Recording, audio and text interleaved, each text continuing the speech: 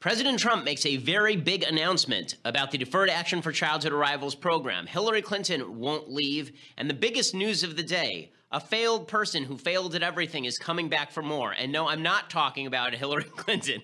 I'm Ben Shapiro. This is The Ben Shapiro Show.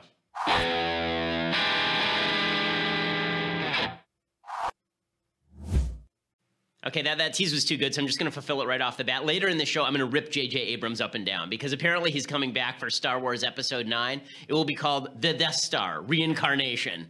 Everyone is very excited about it, by which I mean no one is excited about it.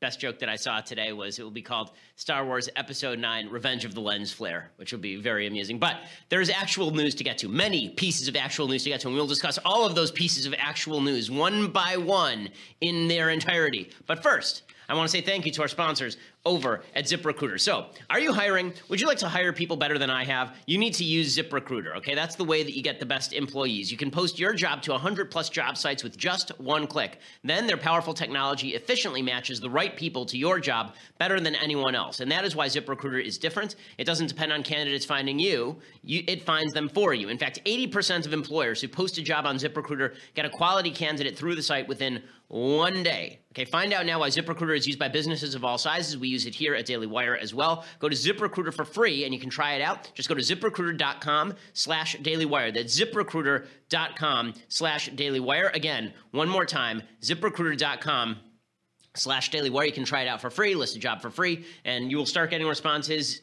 pretty much immediately. I mean, it's a huge crowd of people who are going to be looking for a job, and you are going to be giving it to them and getting the best possible employees. So go and check out ZipRecruiter.com/dailywire. Okay, so the big news that was just announced this morning was President Trump, in his spin to the left, has decided that it is no longer important that border wall funding be tied to the implementation of President Obama's executive amnesty.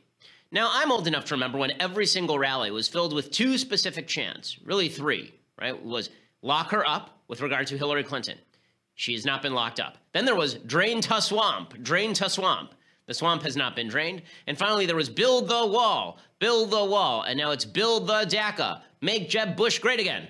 Okay, so as I said a couple of days ago, the fact is that DACA, President Obama's executive amnesty, as imposed by a legislature, is basically the DREAM Act that Jeb Bush was pushing for 4 years, and Donald Trump opposed 4 years. Well, now it is being announced that President Trump, the initial idea was that Trump was going to trade legalization of the so-called Dreamers for the wall. Right? President Obama's executive amnesty, for those who don't remember, it said that everybody who's between the ages of 16 and 31 had been in the country since 2007 and come over as a child and didn't have a criminal record. Those people could all stay indefinitely. They would never be deported. They would have basically work permits. That's what DACA was. And then Trump came along and he said, we can't do this from the executive branch. Let's do it instead from the legislature, which is not what he had promised. Ann Coulter, hardest hit. Finally, Trump says the legislature should do it. But the idea was, okay, his big deal is going to be his clever deal. You know, the art of the deal, the magical art of the deal, the MAGA 3D underwater chess was going to be that he was going to trade legalization of these Dreamers who had already essentially been legalized for wall. Okay, today, The Hill, quote, White House Legislative Affairs Director Mark Short told reporters on Tuesday President Trump would not demand that border wall funding is tied to a legislative replacement for the Deferred Action for Childhood Arrivals program. Short said, we're interested in getting border security, and the president has made the commitment to the American people that a barrier is important to that security. Whether or not that is part of a DACA equation or another legislative vehicle, I don't want to bind us into a construct that would make the conclusion on DACA impossible. In other words, Trump wants DACA. Okay, it wasn't a trade. It wasn't a clever 3D underwater, upside down, Jedi, hungry hippos. Okay, all of this was just he wanted to make DACA great again. Okay, MACA. He wanted to make DACA great again. So if you are a Trump supporter who thinks that he desperately wants the wall, I do have to ask you at this point, are you certain?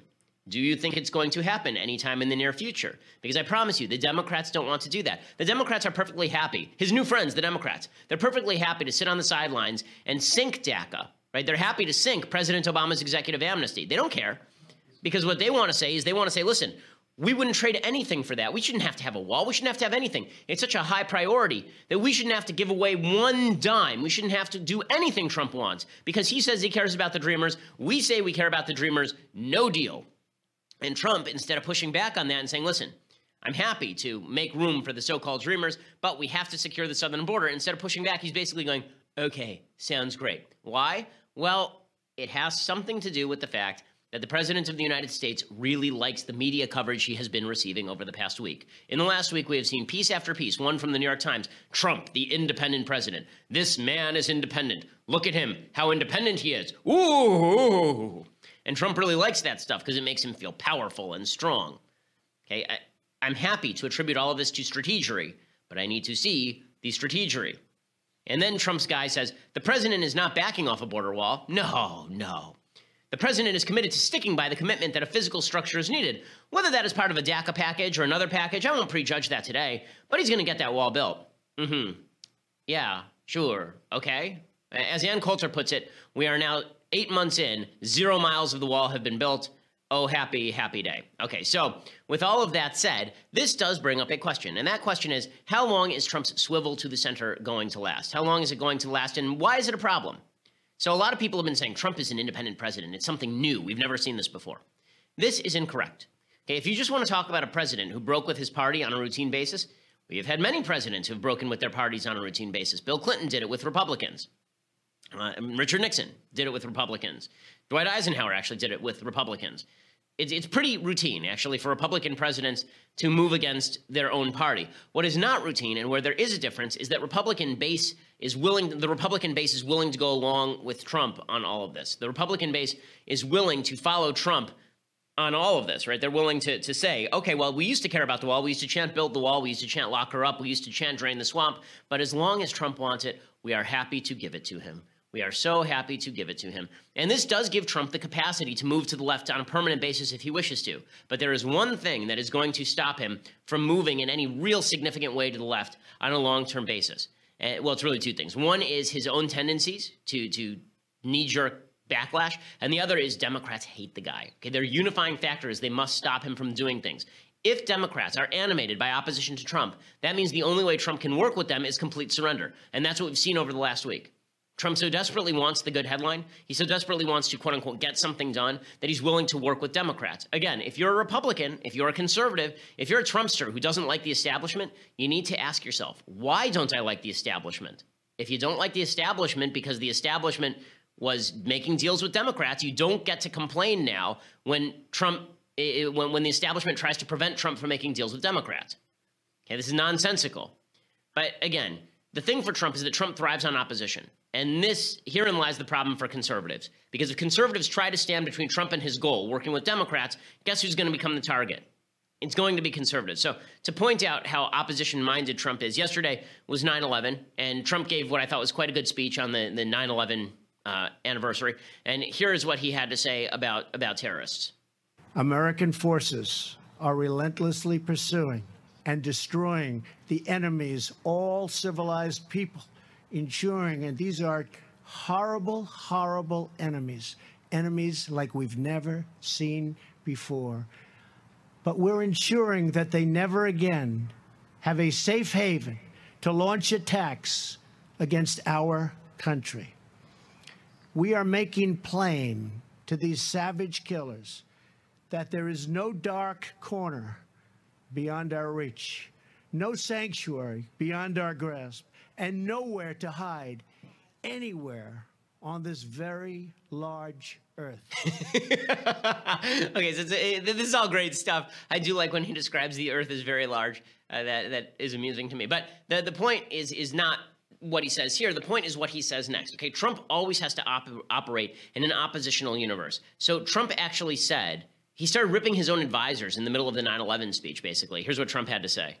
The way President Trump talked today about the enemy was very important to me, so important to me, and so refreshing to me that I sort of knuckled mine into the rope line so I could thank him for simply saying that our loved ones were murdered that day. That is the first time I heard a president since 9/11 use the term murder. And I felt it was really important to thank him for that. And he actually said something interesting to me. He said, my people didn't want me to use that word.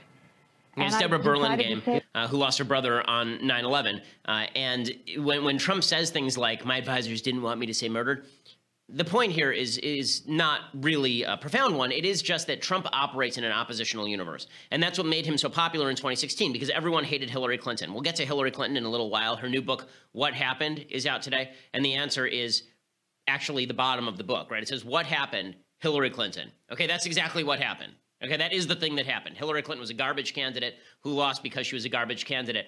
I think it's worth noting that President Trump won fewer votes in Wisconsin than Mitt Romney did in 2012, and he won the state. He won fewer votes than George W. Bush did in Pennsylvania, Wisconsin, and Michigan in 2004, right? Bush lost those states in 2004. Trump won them. That means Hillary was a garbage candidate, but what Trump did better than anyone else is he's a very oppositional guy. And so his opposition to Hillary Clinton resulted in a win for people who opposed Hillary Clinton. Well, Trump operates the same way on everything. So when it talks about his advisors didn't want him to say murdered, and so he said murdered. A good way of getting Trump to do what you want is by actually opposing what you want him to do, right? If you actually oppose him, then he pushes, then you use reverse psychology, basically. You say that you oppose all these things, and then Trump pushes back against you because Trump is oppositional in nature. That's not a good thing for Republicans and conservatives who are looking at what he's doing right now and saying, this is not good, that you're making deals with Democrats. It's also not good for Democrats long term, though.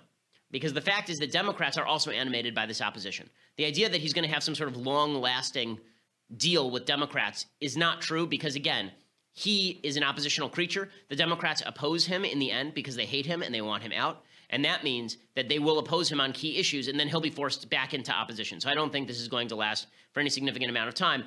Here's an example of this. So in the aftermath of Hurricane Harvey and Hurricane Irma, the media have decided that it is vitally important to point out that they are opposed to Trump. Now, this should be a unifying moment, right? Trump's actually done a pretty good job handling Hurricane Harvey and Hurricane Irma. But the media are so opposed to Trump that they cannot even give him credit for that. Right? Democrats are so opposed to Trump that they have to rip him up and down. That's why I don't think this alliance is going to last very long. I think Trump will try to make it last, but I don't think it's going to last very long unless Trump is so driven by the headline that he decides to surrender across the board. The media, for example, Jim Acosta yesterday at the White House, he's asking questions about climate change, and here's what he has to say. He finds an excuse to rip Trump for what has been a pretty good disaster response.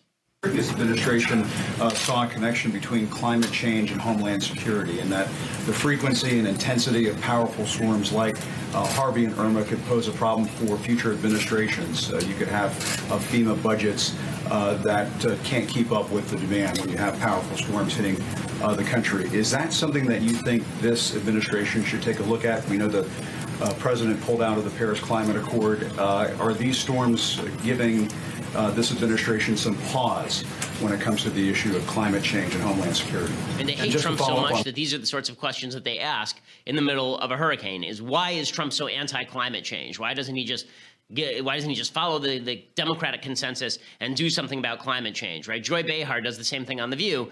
Democrats are animated by their own animus. They are animated by their own hatred for Trump. And this is what's going to prevent Trump from making a deal with them in any long-term way. Here's Joy Behar, who is sort of the id of the Democratic Party. The heat is creating warm waters in the oceans, in the Gulf, wherever, and that is contributing to the intensity of storms like Irma. Why this is the worst storm we've ever seen, etc., has to do with climate change. And people who deny that, they should start naming all of these next hurricanes after Hurricane Limbaugh, Hurricane Pruitt, Hurricane Palin. We do have to, I think it's very important that Joy Behar lecture us on science. I mean, clearly, she has in many ways conquered science and somehow made it onto TV. In any case, this demonstrates the sort of hatred that she has. By the way, the National Oceanic Atmospheric and Atmospheric Institute Association, the government agency, they've said that you can't link any specific hurricane to climate change specifically. In fact, we had a very quiet period before this year in terms of hurricanes. The point here, again, is that the Democrats hate Trump so much they're not going to make deals with him. They're just not going to make deals with him. And Trump will react to that by not wanting to make deals with them. So I think he's going to ping pong back and forth. I think that's what's going to happen. His administration is basically going to be Trump reacting to whoever hit him last. Democrats right now are being very nice to him. There will come a time when they're not so nice to him. And when that happens, he will ping pong back to the Republican side of the aisle. Then Republicans won't be able to get anything done. And then he'll ping pong right back to the Democrats. He is not forming a ruling coalition here, okay? He's not forming a new philosophy and a new ideology. Anyone who thinks he is should watch the last 6 months, where he seems to be sort of picking and choosing from the tree of issues. varying wildly across what he says and to whom he says it. So I would not really put a lot of stock in the idea that Trump is making some sort of permanent change in terms of his political orientation that looks like a third way. Because isn't a Clintonian third way or Nixonian third way? Trump is a man of instinct, and he operates off that instinct, which is good news on the one hand for conservatives because it means that he's likely to bounce away from Democrats at some point in the future. But it's bad news for conservatives right now because it means that he's bouncing off Republicans right now to work with the Democrats. Okay, I want to talk about Hillary Clinton and her giant fail of a 2016 campaign. She just will not let it go. But first, I want to say thank you to our sponsors over at MVMT Watches. Okay, it's Movement Watches. And they were founded on the belief that awesome style should not break the bank. So I love my MVMT watch. It is this watch. It was not an expensive watch. It is a very nice watch. It's incredibly durable. I wear it every day. It is excellent. You can see me wearing it during my congressional testimony. I really love my MVMT watch. They have tons of different styles. All of them are clean. All of them are simple. And they all look very classy. They're such great watches, actually, that I went on my own dime and bought my wife a watch for her birthday, and she really loves it. She's a doctor. She works with it, and she gets all sorts of compliments at the hospital on it all of the time. It's really a terrific watch. Movement watches start at $95 at a department store. You're looking at a $400, $500 watch. They figured out that by selling online, they can cut out the retail middleman. Classic design, quality construction, styled minimalism. Over 1 million watches sold in over 160 countries. Right now, if you go to mvmt.com/Shapiro, again, that's mvmt.com/Shapiro, you get 15% off today with free shipping and free returns. Again, clean design, inexpensive prices, mvmt.com/Shapiro. You get 15% off today, which is awesome since the watches aren't expensive to begin with. So you get yourself a really nice watch that's going to last the test of time. So it's pretty great. Okay. So you can see that, I think what's the first step toward pushing Trump back toward Republican and conservative positions? The first step is going to be triumphalism. In the same way that Trump reacts to people who are staffed around him, if they get too much publicity, he gets mad at them. I think that you're going to see him start to do this with Democrats too. So Representative John Yarmuth is a Democrat. He's out there cheering Schumer and Pelosi and basically saying that Trump is a sucker. The more the Democrats chortle over Trump being a sucker, the more he is likely to bounce back toward being a Republican. Again, Trump is an oppositional figure. He bounces off of things. Okay, he's not silly putty. He doesn't stick to a particular position. He's a rubber ball who just bounces off of whatever provides him pressure. So here's Congressman John Yarmuth from 3rd District in Kentucky. There's no question whatsoever in your mind that Chuck and Nancy won that negotiation, correct? Oh, totally won it. Totally won it. And believe me, they on Friday morning or Thursday morning, it was Thursday morning, I guess, they looked like victorious warriors when they appeared before our caucus. And what did they tell you? Well, they both just really relished recounting the scene in the Oval Office. Okay, so he went on to explain that they said basically that they screwed Trump, that they won the debate. The more Trump hears that sort of stuff, the more he's likely to react badly to Democrats. But Democrats have to say it, right? If he listens to me, he's going to react badly to me. Okay, Trump is like my 3-year-old in this way. Okay, you react bad, or really he's more like my 1.5-year-old who screams very loudly, and then if you say no, he screams even louder. Okay, that's sort of what Trump does. So if I say, Trump, you got screwed by Schumer and Pelosi, Trump reacts that by saying that I'm the mean one, and therefore he's fine with Schumer and Pelosi. If Schumer and Pelosi make the big mistake of saying that they're the ones who screwed Trump over, then Trump is going to react badly to them. So we'll see how all of this plays out. But before everybody panics and says that Trump is permanently in the Democratic camp, I just want to point that out. Okay, other things that are in the news today. Hillary Clinton is making her rounds on her book tour. What Happened? Hillary Clinton is out today. She still cannot get over her loss because the loss was a referendum on her personally. The loss was a referendum on Hillary Clinton personally. No one liked Hillary Clinton. I got the election wrong in terms of the result, but I did get this right. I said throughout the election that this election was not going to be a referendum on Trump. It was going to be a referendum on Hillary Clinton. That Trump was stuck between 40 and 43%, and Hillary was bouncing around between 39 and 50 because people couldn't decide whether they hated her or whether they were quasi-lukewarm on her. And in the end, it turns out that they hated her. Well, Hillary cannot accept that answer, and so she continues to trot out various explanations for why she lost. So today, she did an interview with USA Today, and she said there was a communication, and there certainly was an understanding of some sort between the Russians and the Trump campaign. She says, there's no doubt in my mind Putin wanted me to lose and wanted Trump to win. And there's no doubt in my mind there are a tangle of financial relationships between Trump and his operation with Russian money. And there's no doubt in my mind that Trump campaign and other associates have worked really hard to hide their connections with the Russians. Okay, again, does she have any evidence of any of this? No, this is all a conspiracy theory until she can provide evidence of any of this. But she says, I'm convinced of it. She says, I happen to believe in the rule of law and believe in evidence, so I'm not going to go off and make all kinds of outrageous claims. She just did 1 second ago. Right? She says, but if you look at what we've learned since the election, it's pretty troubling. And then she talked about other people to blame. She blamed James Comey. She said it was Comey's fault that she lost. She says that Comey shivved her. She says his unusual announcement 11 days before the election revealing her new trove of emails ended up screwing her in the 3 upper Midwest states. She said, my first instinct was that my campaign should hit back hard and explain to the public that Comey had badly overstepped his bounds. My team raised concerns with that kind of confrontational approach. In the end, we decided it would be better to let it go and try to move on. Looking back, that was a mistake. Again, Hillary blaming her aides, not blaming herself.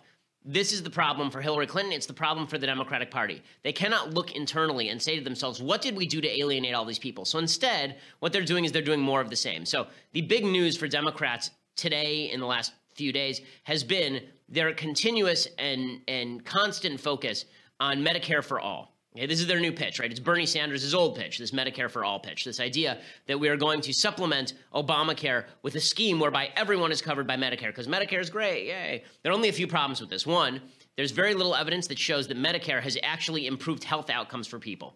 The reason for that is because most doctors are now rejecting new Medicare patients. The reimbursement rates are not high enough for doctors to take new Medicare patients. Also, Medicare is already $58 trillion in unfunded liabilities and debt. $58 trillion. If you're talking about expanding Medicare for all, making me eligible for Medicare, not based on age, not based on health, not based on income, then what you're really talking about is adding $14 trillion to the national debt in the next 10 years alone, which means that it will end up being double or triple that over the next 20, because that's how every government program always works. But now this has been embraced right across the board because Democrats can't accept. The reason they lost is not because they didn't offer people enough free stuff. Hillary offered lots of free stuff. The reason they lost is not because they didn't run Bernie Sanders, okay? Bernie Sanders offered people a lot of free stuff. The reason they lost is because they have contempt for the American people. Democrats have contempt for the American people, particularly white people living in Midwestern states. They think these people are rubes, they think these people are fools, and they think these people ought to be on the losing end of American politics. That's why they lost in 2016. They ran the most corrupt harridan in American history, and she lost. And she lost because she called half the country deplorables. And then they're surprised that happened, and they doubled down on all of these things. They're still calling Trump supporters deplorables. They're still suggesting that Trump supporters are a group of people who are universally white supremacist. Ta-Nehisi Coates has a piece in The Atlantic in which he discusses Trump's election. What does he attribute Trump's election to? He says that Trump's election was not attributable to Hillary Clinton. It was instead attributable to racism. That's right. It was all about Trump's racism. It was about his signaling to his white base that he was going to wipe away the achievements of Obama. All right, now, I said during the election cycle that I thought that Trump did not do enough to distinguish himself from the alt-right, that he was sort of covertly and in some ways overtly pandering to the alt-right because he thought they were an important part of his base. But he was not doing that in opposition to Obama. He was doing that in opposition to the intersectional left, of which Ta-Nehisi Coates is a part. The people who say that identity is inextricably intertwined with politics, that white people are part of a white privileged society, keeping black people and Hispanic people down. That's what people were reacting to, not Obama. Obama remains the most popular politician in America. Michelle Obama is right now leading primary polls among Democrats. So the idea that that it's really about backlash to Obama, that's what all this was, that's not true. It's backlash to intersectionality. But Democrats have to find something other than themselves to blame. Because if they looked in the mirror, then they would actually have to examine what they've done wrong here. And they've done some things pretty wrong, including insulting the American people on a regular basis. Okay, so before I go any further, and I have some pretty amazing stuff I like and stuff I hate today. First, I want to say thank you to our sponsors over at LendingTree. So right now, you're looking for a mortgage. You want to buy a house, but you don't know where to get one. You just go to your friend says, oh, you know where I got my mortgage? At blank. Right? Well, the fact is that blank is not going to give you as good a mortgage as LendingTree. LendingTree, their customers on average save $20,000 over the life of their loan. You go to LendingTree, you put in all the information about the property. It takes you like 3 minutes, and then you'll start getting competitive bids right in front of you.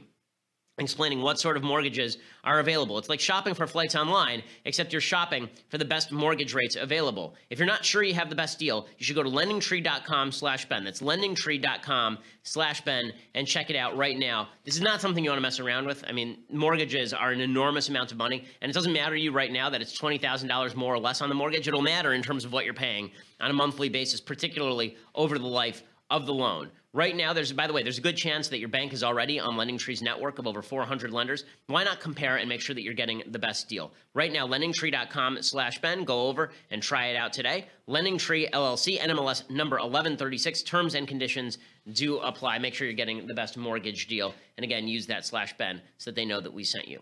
Okay, so because the Democrats can't accept that they lost, they continue to trot out Hillary Clinton as some sort of tragic figure. And some of it's really funny. So according to USA Today, there are poignant moments in her book, particularly as she describes trying to get through the first days and weeks after the election. The suit she had chosen to wear for her victory speech, white, the color of the suffragettes, stayed in the garment bag. You remember when she wore the white suit at the convention. For the concession speech the next morning, she wore a gray and purple suit she had planned to wear on her first trip to Washington as president-elect. Purple, the color combination of red and blue, was designed as a subtle tip to bipartisanship. Okay, I still do get a kick out of the fact that she's not the president. You know, and whatever I think of Trump and how he is behaving lately and how he is legislating, I am very happy she is not president. She says, on Inauguration Day, watching a rival she had warned was a threat to the nation being sworn into the job she assumed would be hers, she focused as she walked down the west front of the Capitol on breathing. In, out. Scream later, she told herself. I'm sure she did, and I'm sure she hurled a few lamps and such. So, just amazing. She says, what makes me such a lightning rod for fury? I'm really asking. I'm at a loss. Well, that you're super corrupt, and that you are super rehearsed, and that you are incredibly partisan, and that you think half the country is filled with terrible people. That, I think, is probably the problem for Hillary Clinton. And when she's speaking with Democrats, she basically admits as much. So she was on the Pod Save America podcast earlier today, and here's what she said. Okay, she was asked about Putin and the association with Trump. Apparently in the book she says, quote, Trump doesn't just like Putin, he wants to be like Putin. Put down dissenters, repress minorities. He dreams of Moscow on the Potomac. Right? She writes this in her book, Moscow on the Potomac. That's what Trump is dreaming of, which is a wild exaggeration. Okay, everyone keeps saying Trump is a fascist. Trump hasn't gotten anything done or imprisoned anyone. Legitimately, the biggest problem with Trump right now is that nothing is happening. And then he's caving to Democrats. So it's hard to claim that he's a fascist when at the same time he's cutting deals with Chuck Schumer and Nancy Pelosi. But here's what Clinton said. She said, yes, I'm really happy to say that to the three of you because you have influence and you have reach. Look, I wrote this book to try and come to grips with what happened, but also to sound the alarm about what I think could still and may well happen. I think Trump, left to his own devices unchecked, would become even more authoritarian than he has tried to be. Also, remember the right wing aided and funded by Mercers, Koch brothers, etc., is very serious about calling a constitutional convention. Okay, the Koch brothers, by the way, are libertarians. They need 34 states. Last I checked, they were at 28 or 29. This would be the convention of states pushed by people like Mark Levin to check the power of the federal government. But she doesn't understand that the convention of states has nothing to do with Trump. The convention of states was moving long before Trump. There are a lot of people who support a convention of states, like me, who are not advocates for the president, particularly when he does things that are wrong. She says, part of their gerrymandering is to control state legislatures, elect Republican governors, call a constitutional convention. If you get really deep into what they are advocating, limits on the First Amendment, no limits on the Second Amendment, limits on criminal justice. I mean, there's a very insidious right-wing agenda. Limits on the First Amendment? Who's talking about limiting the First Amendment?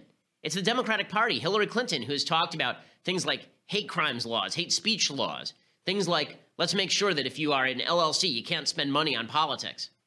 She says, when I say that he doesn't just like Putin, he wants to be like Putin, I'm not saying he's going to start killing journalists, but I am saying he likes the idea of unaccountable, unchecked power. Okay, Hillary Clinton saying this, people who like the idea of unaccountable, unchecked power, yeah, Hillary, we all know why you lost. And this, again, is why everyone thinks that 2020 is going to be a referendum on Trump. We'll find out. It depends on who they nominate. Okay, everyone talks about Trump being low in the opinion polls. Bottom line is, really, really depends on who the Democrats nominate. And if they think that they can run the same campaign they ran in 2016 and just add single-payer health care, they are desperately mistaken.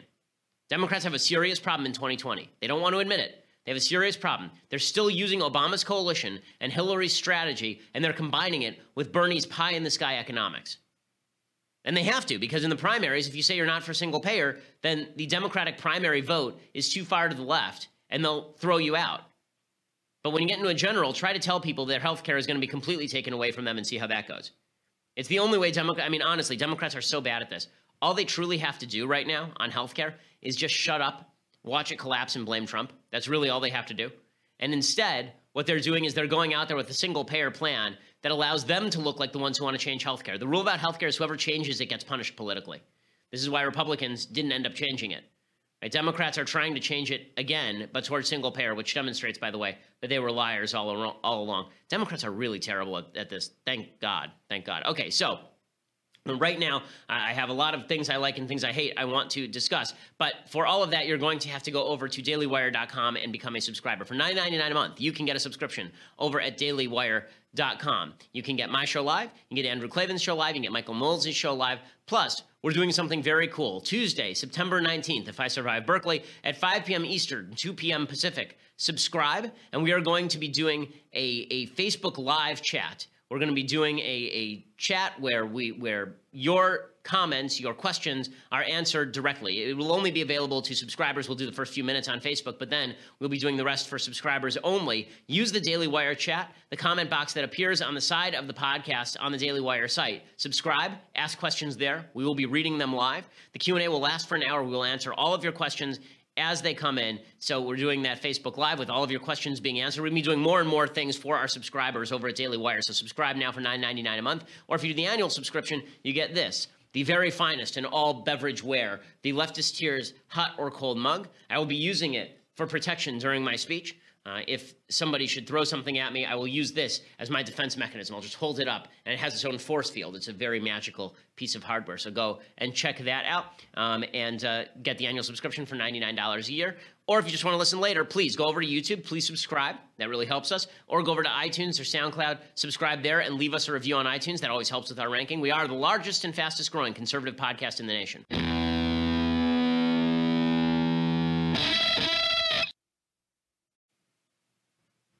Alrighty, so I want to do some things that I like and some things that I hate now.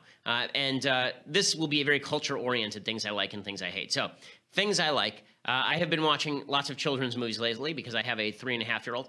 And two of the movies that she's been watching lately, one is Bambi and the other is Pinocchio. So, Pinocchio is the best Disney movie. Okay, I actually don't think it's particularly close. I think the early Disney movies are actually much better than the later Disney movies. The animation is actually better. You know, leave aside Pixar, but the animation is beautiful. It's really, because they did it frame by frame, they used some really cool techniques where they would actually paint a piece of glass for the background, then they paint a second piece of glass for perspective, and then they would shoot through the glass in order to get that background. So they'll have these moving long tracking shots in Bambi where you have 3 layers of forest and they're shooting through 3 pieces of glass in order to generate that. It's really a neat technique. And the animation is beautiful. The music is really great. And there's something else, which is that these movies are really morally sophisticated. I mean, these movies have a lot more darkness to them than the modern movies. And you think Aladdin is dark? Aladdin is nothing. Aladdin is cartoonishly dark. Pinocchio is actually dark. Okay, Pinocchio is a very dark film. So here is some of the preview for Pinocchio, the greatest of all Disney films.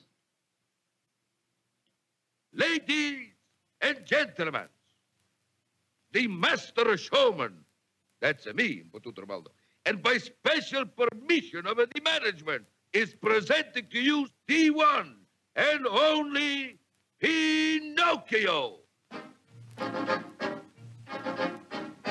I got no strings, no makeup. When Walt Disney gave you his first full-length feature, Snow White and the Seven Dwarfs became a nation's friend. You made Dopey the star of his day, and Hi-Ho your favorite song. And now Walt Disney brings you his first and only full-length feature since Snow White. Which one of this grand new group of characters will be your favorite? Will it be mischievous little Pinocchio himself? Will it be Geppetto, the kindly old woodcarver? Will it be fluttery, frivolous Cleo, the goldfish? Or will it be roly-poly Figaro? Might be those wily crooks, J. Worthington Foulfellow and Raggle-Taggle Gideon. Or perhaps Stromboli. Okay, so the movie is actually... So one of the things I love about Pinocchio is the entire movie is about why growing up requires growing a conscience. That's what it's about, right? The entire film is about becoming a better person. Unlike most of the new Disney films, which are all about self-fulfillment, right? It's all about self-fulfillment and love. Okay, Pinocchio's not about any of those things. It's about being worthy of love, right? Pinocchio is actually about the idea that you are worthy of being a real boy only when you grow a moral soul, right? Only when you grow a moral conscience.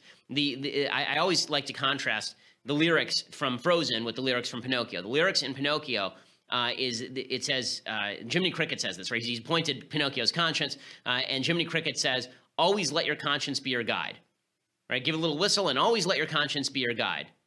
Walk the straight and narrow path, and if you start to slide, give a little whistle, right? And call your conscience. That's the idea. Okay, it's a pretty traditional moral message that's being put forward in Pinocchio. And then you get Frozen, and Frozen literally says in the middle of what's the name of the big number, Mathis, in Frozen? And Let It Go. One of the actual lyrics in Let It Go talks about how morality basically doesn't matter. She says, no right, no wrong, no rules, I'm free. That's an actual line from Let It Go, right? That all these little girls walk around singing. It's the exact opposite of what they say, right? Now life is about self-fulfillment, being yourself, creating your own moral universe. That's what's great, right? Little Mermaid, which I think is one of the worst Disney films. I mean, the music's great, but I think it's one of the worst Disney films, and that's because the morality of Little Mermaid is basically she disobeys her father, she's a moron for an hour and a half, and then finally she gets what she wants after making her father into a small monster because she sold a contract to a witch, right? And then she suddenly gets what she wants anyway. She never learns a lesson. There's no point at which she goes, oh, I guess that was a really stupid move. Maybe I should have listened to Dad. There's no point at which she learns anything in the course of Little Mermaid, right? Aladdin is a great movie, but it has no moral message. And this has become the thing in Disney films. We wouldn't want to lecture people on morality. In Finding Nemo, it's the father who has to learn something, not the kid, right? It's always the adult is now learning something in all the new Disney films. Okay, that's because morality in America has changed, and Disney is a great reflection of that. The original Disney films were deeply moral. You watch Pinocchio, you watch Bambi. Bambi is all about the idea that as you grow up, you have to start taking responsibility for others, that life is a bunch of challenges, and if you overcome them, you become a stronger person. That's what Bambi is about. Pinocchio is super dark, and it demonstrates how we raise our children differently than we used to 70 years ago, like in a real way. Okay, Pinocchio has, in the middle of it, Pinocchio being kidnapped, okay, children being turned into donkeys, him being swallowed by a whale, right? You think he's drowned. Okay, all of those things happen. In Bambi, you have the most shocking moment in film history, right? His mother gets shot off screen, right? And all of this happens in children's films, okay? These things would be rated R now, right? The children's films now are really innocent. And that's because life and death were a part of normal life for children a lot more in 1942 than they are today. But I think that actually made kids have more of a moral sense, this idea that life was meaningful because there was such a thing as death. There was such a thing as morality. The morality of Pinocchio is a lot better than the morality of today's films. Also, as I say, it's a beautiful movie to watch. I mean, one of the opening shots, there are a couple of shots in it that are just incredible. There's one tracking shot where they go all the way through the town in Pinocchio. That's just an amazing shot. Again, all of this was drawn frame by frame in that time. So every single frame was being drawn individually, hand-drawn, which is, I mean, it's an amazing, it's basically like having a flip book for an hour and a half. Pretty incredible. Okay, so other things that I like. So I have to give it to Jim Carrey. I love this so much. Jim Carrey was at New York Fashion Week. As you might imagine, I'm not a fan of New York Fashion Week, and I'm going to talk a little bit more about that in just a second. But Jim Carrey, for some reason, shows up at New York Fashion Week, and there's some woman who apparently couldn't afford a complete dress, so she's sort of dressed in parts of a dress, and she is interviewing Jim Carrey. And Jim Carrey gives one of the single greatest interviews I have ever seen in any venue. It's spectacular. Here we go. Yes. What? I've covered a lot of fashion weeks. This is the first time I've run into Jim Carrey. Wait, tell me, is it true you're wandering the streets? You need a date to the party? What's up? No. I'm doing just fine. I just, there's no meaning to any of this. So I wanted to find the most meaningless thing that I could come to and join, and here I am. I mean, you got to admit it's completely meaningless. Well, they say they're celebrating icons inside. Celebrating Do you believe icons. in Boy, that is just the absolute lowest aiming, possibility that we could come up with. It's like icons. Do you believe in icons? I don't believe in personalities. I don't believe that you exist, but there is a wonderful fragrance in the air. You don't believe certain icons have the power to make change, to think differently, to be bold, to inspire others? Artistry? You're one of them. On the good foot. Ha! Yeah. You shut her down now. Yeah, no, I don't believe in icons. I don't believe in personalities. I believe that peace lies beyond personality, beyond invention and disguise. beyond the red S that you wear on your chest that makes bullets bounce off. I believe that it's deeper than that. I believe we're a field of energy dancing for itself. And I don't care. But Jim, you got really dressed up for the occasion. You look good. No, I didn't get dressed up. I didn't get dressed up. Who did? There is no me. There's no you. No. We're not here. This is a dream? There's just things happening. And there are clusters of tetrahedrons moving around together. Okay, it's pretty spectacular. Okay, first of all, I like that he goes full David Hume by the end of this. There's no relationship between cause and effect. Are you sure you really exist? Can science really determine whether you are a person? But the best part of this is when he says this is totally meaningless and I'm here because it's meaningless. Pretty spectacular. So well done, Jim Carrey. Dude's a hero. Not all heroes wear capes. Pretty spectacular. Okay, other things that I like. So this was really funny. Last night during Monday Night Football, there is a guy, a sideline reporter who I guess is new to the business, and he gives what is certainly the single best sideline report in the history of Monday Night Football. Sergio Dip, the aptly named Sergio Dip. Here's what he had to say on the sideline at Monday Night Football. It's a pleasure to be with you guys here on the field from up close, just watching Coach Vance Joseph from here. You watch him now on the screen.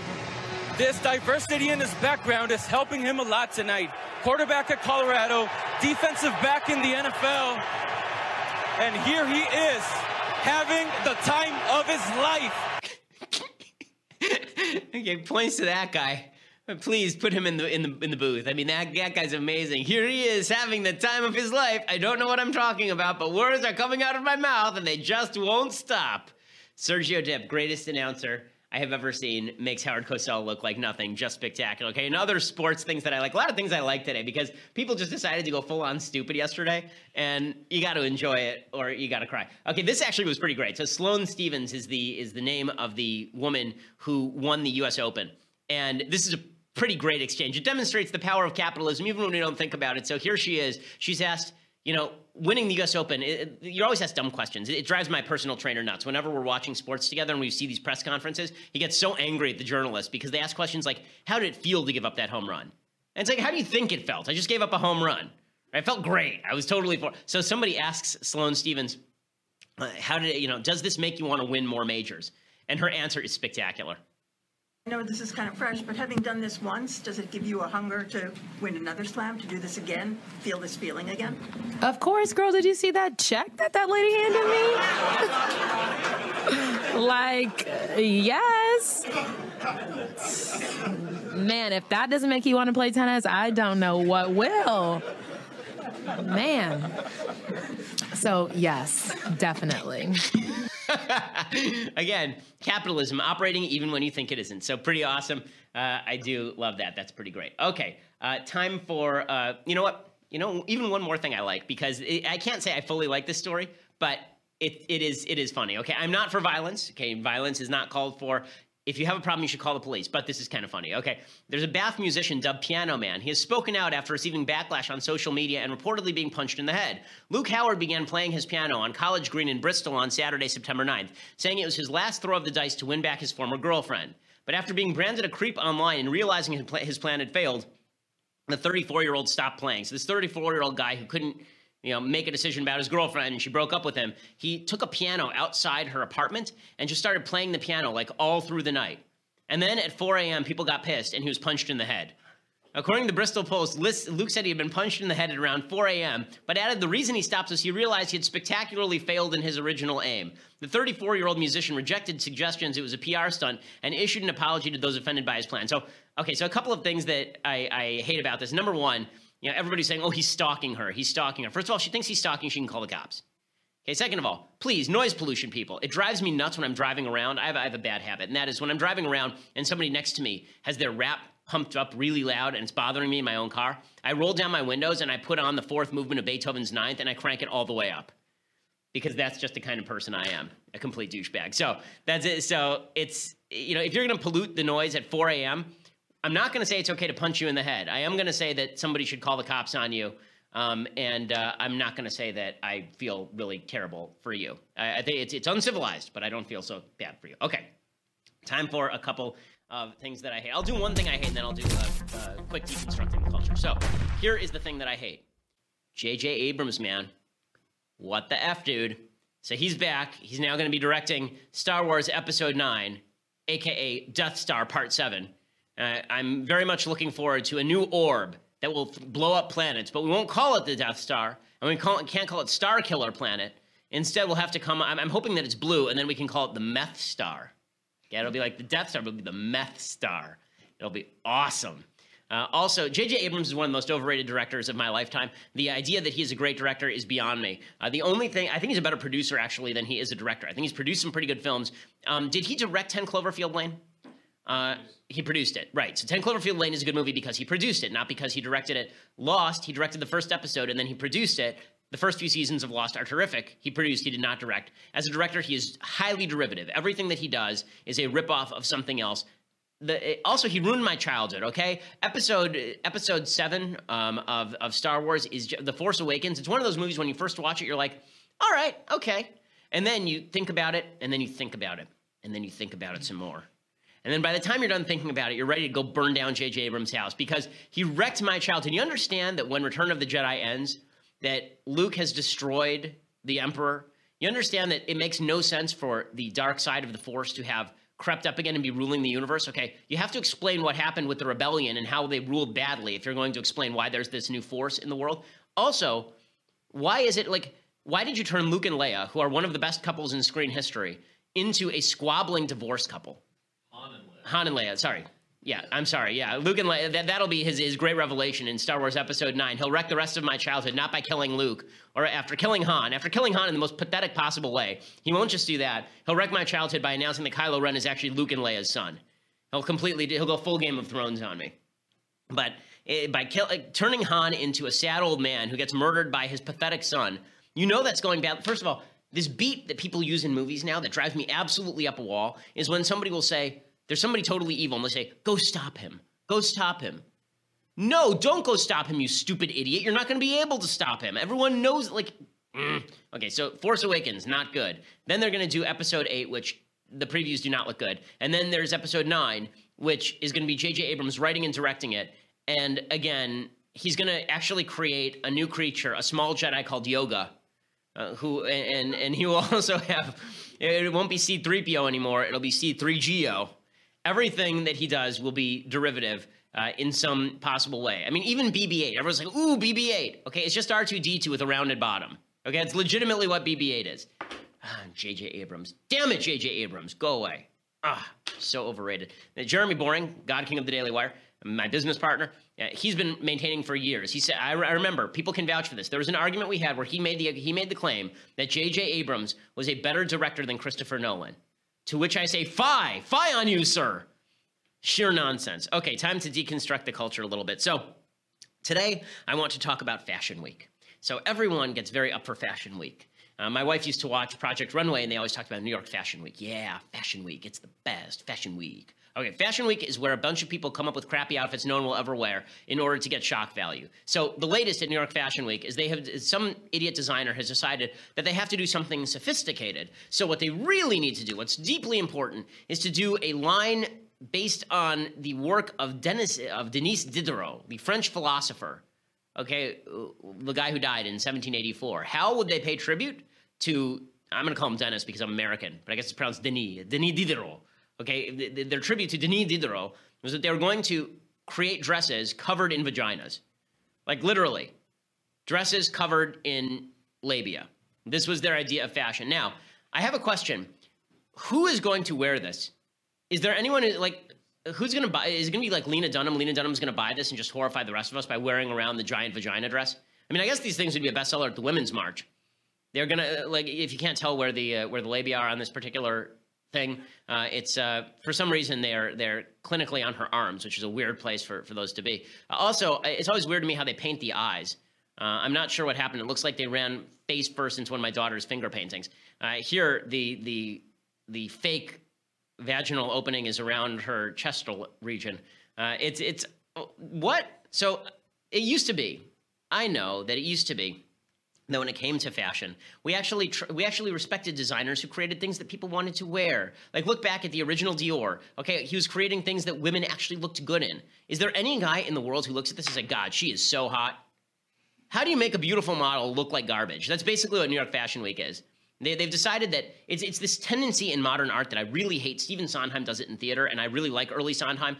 There's this idea that the more abstruse you get, the less people can understand what you're doing, the deeper you are. The more you're speaking to something that is just beyond what the normie can understand, the normal person can understand. It's so stupid. I have a general rule. I'm a relatively smart fellow. If I'm reading a book and 15 pages in, I have no idea what you're saying, I'm going to bet you that it's probably because you're a crappy writer, not because I'm a moron. Okay, I figure that if I went to UCLA and Harvard Law School and graduated from high school at 16 and have an IQ above 150, I'm figuring that if that's the case, then if I'm reading your book and I don't understand it, there aren't that many people who can understand it. Okay, if I look at this fashion and I don't understand what in the world you're doing, I'm going to go with no one understands what in the world you're doing, and this is all just for shock value because, again, I don't know, like, file this one under how to make heterosexual men not attracted to depictions of pornographic images. I mean, just amazing. Please, people, there's nothing wrong with quote-unquote pandering to the common taste, particularly when there are such things as an objective standard of beauty. I understand art isn't really art. Art is just whatever you feel it is. Art isn't that. Okay, there are objective standards of beauty. These don't meet it. It's garbage. Okay, let's go back to objective standards of beauty. Not everything is equally beautiful, and none of this meets the standard. Okay, we will be back here tomorrow, and hopefully President Trump will have changed his mind on the wall. And I'm sure I'm going to try and go get a copy of Hillary's book today, and I'll analyze it for you tomorrow, hopefully. But we'll have much more in any case. I'm Ben Shapiro. This is The Ben Shapiro Show.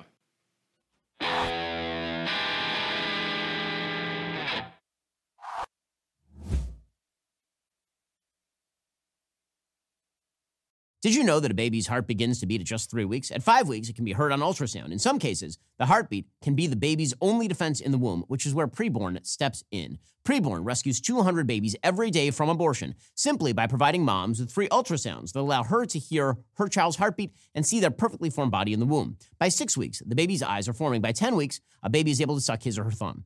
Preborn needs our help to save these precious souls. For just $28, you could be the difference between the life or death of a baby. If you become a monthly sponsor, you'll receive stories and ultrasound pictures of the lives you helped to rescue. All gifts are tax deductible. 100% of your gift donation goes towards saving babies. To donate, dial pound 250, say keyword baby. That's pound 250 baby, or go to preborn.com/Ben. That's preborn.com/Ben. Go check them out right now. Preborn.com/Ben. It's the best thing you're going to do today or maybe ever. Dial pound 250, say keyword baby to start saving children today.